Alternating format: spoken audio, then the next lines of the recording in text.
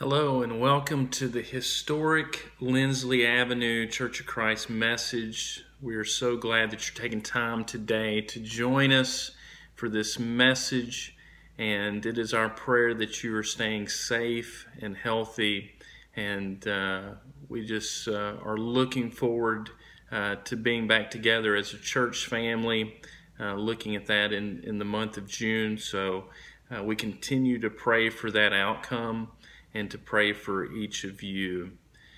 Today I want to talk to you from John chapter 6, and I've entitled this lesson, Glorified Leftovers. And it might sound like a strange title, but I take it from John chapter 6 and listen to the words of the gospel. It says in verse 12, to gather up the fragments that remain so that nothing is lost. It goes on to say in verse 13, filled up 12 baskets with the fragments of the 5 barley loaves, which were left over by those who had eaten. And of course, this passage comes to us from that remarkable sign, that remarkable miracle of Jesus where he feeds the 5,000 people. And what's interesting about that sign, that miracle, is that it appears in all 4 of the Gospels. And so it's one of the unique miracles that is mentioned by all 4 of the Gospels. The only other one is the resurrection itself. And so when it talks about 5,000 people, the feeding of 5,000, it's talking about just the men who were numbered. So the number of the multitude was something like 15 to 20,000 people. And that sign began with just 2 small fish and 5 loaves of bread in the hands of a lad. And then at the end of it, what began in scarcity, what began with just 2 fish and 5 loaves, ended up having all of these leftovers. In fact, so many leftovers, there were 12 baskets full of bread that were left over. When I think about leftovers, my attitude about leftovers over time has changed. I remember as a kid, leftovers, unless it was Thanksgiving, wasn't too much of a thing that I looked forward to. But now, as I've gotten older, when I see leftovers, I have this value in my heart and in my mind that I don't want to waste food. And if you think about the affluence of America, if you think about the affluence of your own household, that how much of our food goes to waste. And what we find is that Jesus didn't want to see any food go to waste. He said, gather up the fragments that remain so that nothing is lost. And so Christ encourages the disciples to save all the food. Don't let anything go to waste. So our Lord has this mentality of not letting anything go to waste. And then I think about my own household. I think about households I've been in, and I think about all the waste. In fact, this week I saw an article about those in Africa. And it was this amazing picture of a line that was 4 miles long. And it was people waiting for food. There is a hunger in this world, isn't there? There is a physical hunger in this world. Can you imagine a line of people 4 miles, 11,000 families looking for rations, looking for food in abject poverty? Dr. Martin Luther King once said it like this: there's nothing new about poverty. What is new is that we have the resources to get rid of it. And it's a scary thing to see that sort of poverty in this world. Then I start to think about where we are in the United States. And I start to think about the anxiety that has surrounded COVID-19 and that surrounds our economy. And certainly anxiety and consternation has been heightened during this time, especially over the future of our economy and our jobs, and people are scared, and rightfully so. And then we look at the words of Jesus, which are challenging, which are confounding even, because Jesus says something even shocking in Matthew chapter 6. He says this, "Do not worry about your life, what you will eat or what you shall drink, nor about your body, what you will put on. Is not life more than food, and the body more than clothing? Look at the birds of the air, for they neither sow nor toil, nor gather for barns, yet your heavenly Father feeds them. Are you not more valuable than they?" Jesus confronts us and confounds us very quickly when he says, do not worry about food. Do not worry about drink. Do not worry about clothing. And I began to scratch my head because I don't know of anything much more worthy to worry about than those things, because those constitute things that we need. But I want to first of all begin by dispelling the difference between worry and concern. Because there is a difference. There is a difference between worrying and legitimate concern. And what the Bible tells us is that there is a legitimate place for concern, for prudence, for foresight. And that this concern is different from worry. That worry takes on more than just legitimate concern. You know, Paul said in 2 Thessalonians 3:10, if anyone will not work, he will not eat. And so there has to be some sort of concern, some sort of foresight to motivate us to work if we're going to eat, right? And so there must be a legitimate concern. So what is the difference between worry and concern? Because Jesus doesn't say, don't concern yourself about these things. No, he says, don't worry about these things. So how do we differentiate worry from concern? Well, the first thing is that worry, the hallmark of worry is that it is an exaggeration of concern. And in fact, within worry is a falsehood. There is a falsehood hiding in worry. It's not quite true. And so when we begin to worry, we begin to think that our circumstances are worse than actuality, or that we have more control over the circumstances that we really do. And so there is this falsehood embedded into worry, and we begin to believe a lie. Of course, this is consistent with who we know Satan to be, because he's called the father of lies. And so when we begin to worry, we begin to exaggerate. We begin to take hold of a falsehood that's not entirely true. What else? Worry is non-effectual thought. That there's a difference between concern, because concern can move us to activation, to work, which is beneficial, but worry is non-effectual thought. Jesus said it like this, can you add 1 cubit to your height? And the answer is no. And so worry is this non-effectual thought that really gets us nowhere. So those are just a few differences between worry and concern. What else? Worry is removal from the present. If we begin to live in the past or live in the future to the detriment of today, we have moved from concern, legitimate concern, to worry, which is forbidden. And also worry is when our hearts and our minds become dominated by thought instead of God.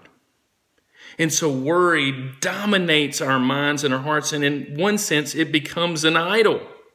It takes the place of God. God should be at the center of our thought.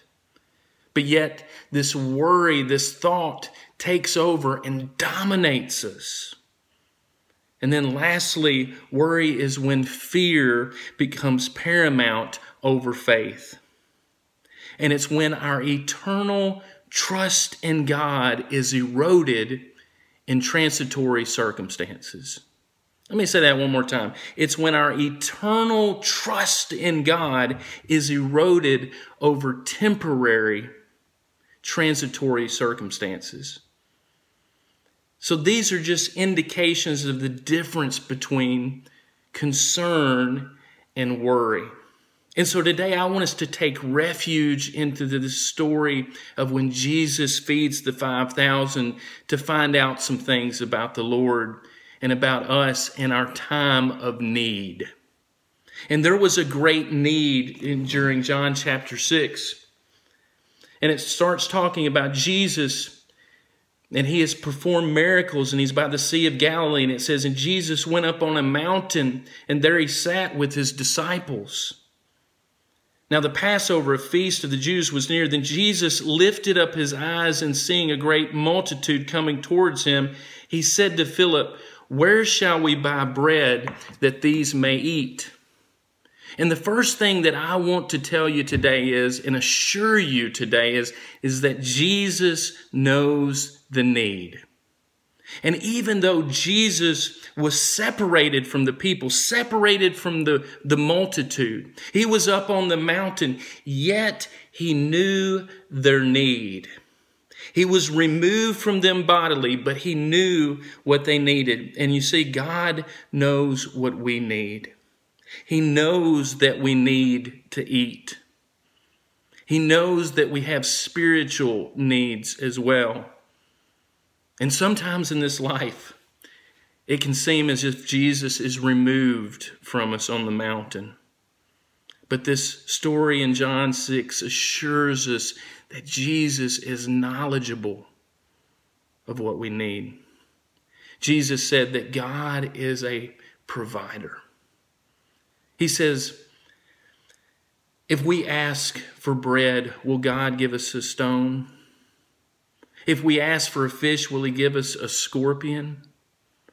And if we, being evil, know how to give good gifts to our children, how much more will our Heavenly Father give to us those things which we need? So there is this immense need in John chapter 6. This multitude of people are needing to eat.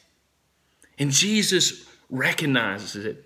So we first see the need. Secondly, we see that there is a test. In verse 6 it says, but this he said to test him, for he himself knew what he would do. So this life will test us. And in fact, sometimes even Christ will test us. But we have to make sure we're clear on this, is that Jesus, his tests never come to us to harm us or to undermine our faith, but to answer this naturalistic tendency that we have to see things in the box of our own perspective. And Christ challenges us. You see, he challenges us to strengthen us, to give us clarity, to refine us, and to reveal the faith that we have. You know, unless there is resistance, there is no strengthening, is there? You know, if you came to and went with me to the gym and there I was just lifting air, everybody would think I was kind of crazy in the gym. Why? Because the weights add resistance, which brings strength. And so sometimes we need to be tested. But when Christ tests us, it's never to undermine our faith, but only to strengthen it. And what do we find is that there's not enough money Philip says 200 denarii worth of bread is not sufficient for them, and every one of them may have a little. And then it goes on to say that there was some sort of an answer. Because Andrew says in verse 9, there is a lad here who has 5 barley loaves and 2 small fish, but what are they among so many? So first we see the need, then we see the test, and now we see the lad. And there's this unlikely answer to this problem of hunger among the multitude. Here's a kid who's got 2 fish and 5 loaves of bread. But what's interesting is that the lad shares his meal with the Lord. And God can do great things through humble means. Means that we write off. And you see, this lad shared his meal with the Lord, and then it became so much more because of whose hands it was in. It wasn't in the hands of the disciples. It was in the hands of Jesus. And this meal, this generosity that this child showed, grew into a great sign. And we could say that this lad had an abundance mentality. That even though there was this multitude of people and there was a scarcity of food, he still shared his meal with Jesus. Do we have an abundance mentality, or do we have a scarcity mentality? You know, there is a woman who was known as the Witch of Wall Street, not too complimentary of a name. But her name was Hetty Green, and she died in 1916, and get this, with $100 million in cash. And this isn't just counting what else she had. She had investments, she had real estate, but she had $100 million in cash when she died. But she lived a very sad life. She slept with a chain with deposit keys around her waist at night and a gun tied to her hand. And one day, her son injured his leg. And so Hetty Green took her son to the clinic for the poor. And the doctor recognized who she was, that she was this wealthy woman, and demanded payment. Hetty took her son out of the hospital to not receive treatment. His leg was later amputated because it wasn't properly treated. Now, she had all this money. She had $100 million in 1916. But yet she had a scarcity mentality, so much so that she let her own child suffer. So much so that he lost his leg. In the story of John 6, we see a young man that had so little, but yet he had this abundance mentality. And we need that same mentality today, that abundant mentality in the way that we give, in the way that we love, in the way that we deal with others, in the way that we negotiate with others. So from this child came a great sign. But what else is interesting is we see the gratitude. In verse 11, even though there's very little, look what happens. And Jesus took the loaves, and when he had given thanks, he distributed them to his disciples, and the disciples to those sitting down, and likewise of the fish as much as they wanted. So what happens is even though there is so little, it is multiplied in the gratitude of Christ. And my first question to you today is, are you truly grateful for what God has blessed you with? Am I? And Paul says that's the key to prayer, is to be grateful. Be anxious in nothing, but in everything prayer and supplication with thanksgiving. Let your requests be made known unto God. We always want, but are we grateful for what we have?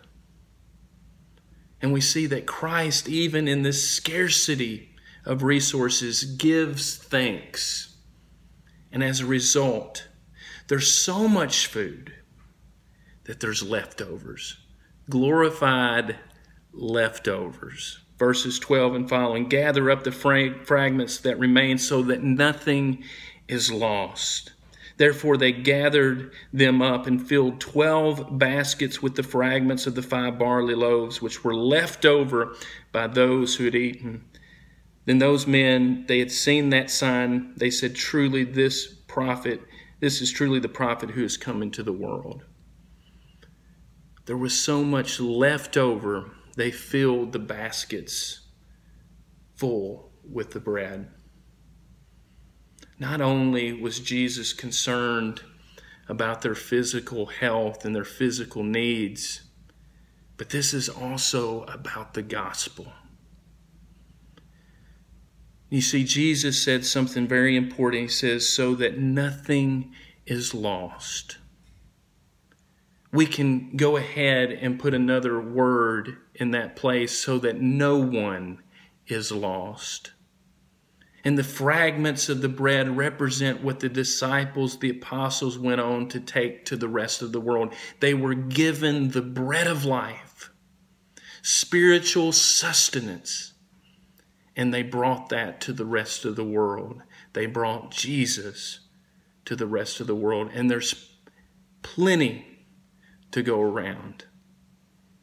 So what do we learn in this? Is that Jesus was much more concerned about their spiritual health.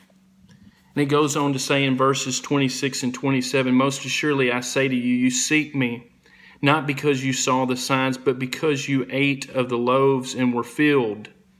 Do not labor for the food which perishes, but for the food which endures to everlasting life, which the Son of Man will give you, because God the Father has set his seal on him. What is sad is that the people that were fed that day didn't see Jesus for who he was. They saw him simply for just a meal, for what they could get out of it. So it was never about food. It was about faith. And the sad thing that happened is that in verse 66, it gives us this report, that from that time many of his disciples went back and walked with him no more. Jesus had met their physical needs, but they rejected him spiritually. The Bible says, but seek ye first the kingdom of God and his righteousness, and all these things will be added unto you. Christ knows our need. He knows our fundamental need. And just as we have physical needs, we have spiritual needs. We need the bread of life, which is Jesus. Tests will come in this life. Challenges will come. Anxiety will come. But Christ promises to strengthen us through those processes. And we need to have, like that young lad, an abundance mentality. How we deal with others and how we give and how we love needs to be through that abundance mentality. And that gratitude is this powerful beginning to effectual prayer. And lastly, glorified leftovers is truly the gospel. The gospel which saves us. That which has been given to you, now you can give to others. Amidst this time of worry and anxiety, I hope you will remember that God can work so many things for our good, and that he loves us, and we don't have to worry. We can have legitimate concerns, but we don't have to worry. This time, let's turn our attention to communion. We turn to the bread, which represents the life of Jesus, the body of Jesus.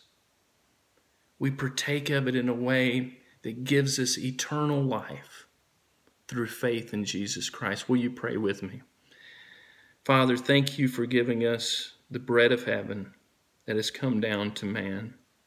Help us to not concentrate exclusively on physical things, but to live our lives with spiritual things first. Help us to seek first your kingdom. Help us partake of this bread in a way and manner which is pleasing to you. In the name of Jesus, we pray. Amen.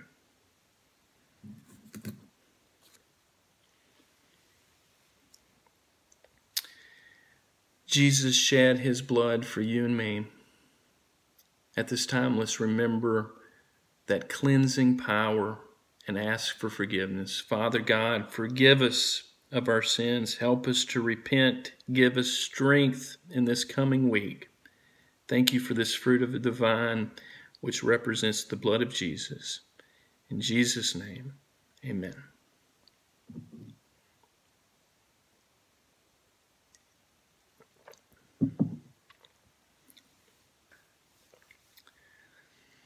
Thank you so much for joining us today. May God bless you in this coming week. And I pray that your worries will be eased as you set your mind on Christ. He cares for you. He loves you. He loves you so much that there's glorified leftovers for this world. May God bless you.